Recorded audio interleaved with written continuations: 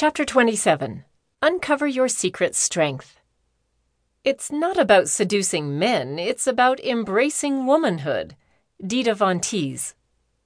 My granddaughter Zoe, just 2 and recently potty trained, started to hop around at the mall as if she was dancing on a bed of hot coals. I took this as a sign that she had to go, so I whisked her into the nearest public washroom. She made it. Yay! I praised her, told her how proud I was of her, that she was a big girl now and didn't need to wear pull-ups anymore.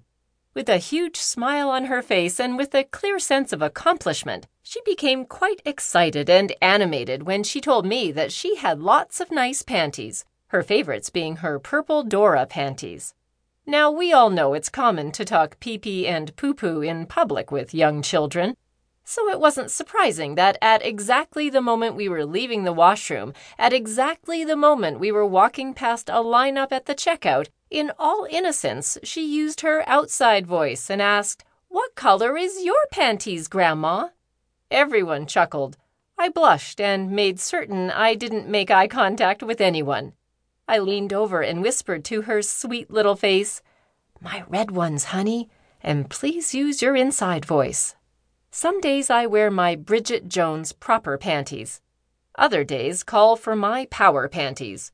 Not those provocative wisps we think we should wear for our partner, but those we wear for ourselves to celebrate growing out of girlhood and into a woman.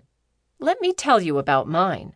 After my second divorce, my confidence and self-esteem was suffering. I felt fractured. I had always loved the color red, but at that time in my life I wasn't emotionally ready to own the power that red represents.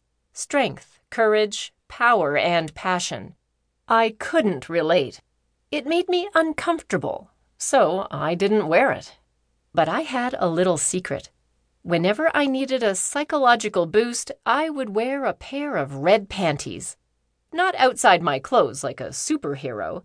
My red, not-so-tiny knickers were my hidden superpower. Wearing them made me feel invincible. As I started to own my power and my life again, I started to incorporate more red. First nail polish, then handbags and shoes, and ultimately apparel. Bringing red back into my being was a surefire confidence booster that made me feel vibrant and full of life. That episode with Zoe prompted me that maybe my panties might not be as pretty as they once were. So, since then I've ruthlessly sorted through my pile of unmentionables and tossed any that were not up to snuff. Too old, worn out, lost their shape, out they went.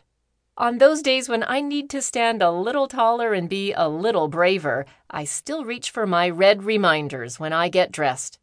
After all, even a little girl knows that it feels nice to wear pretty panties.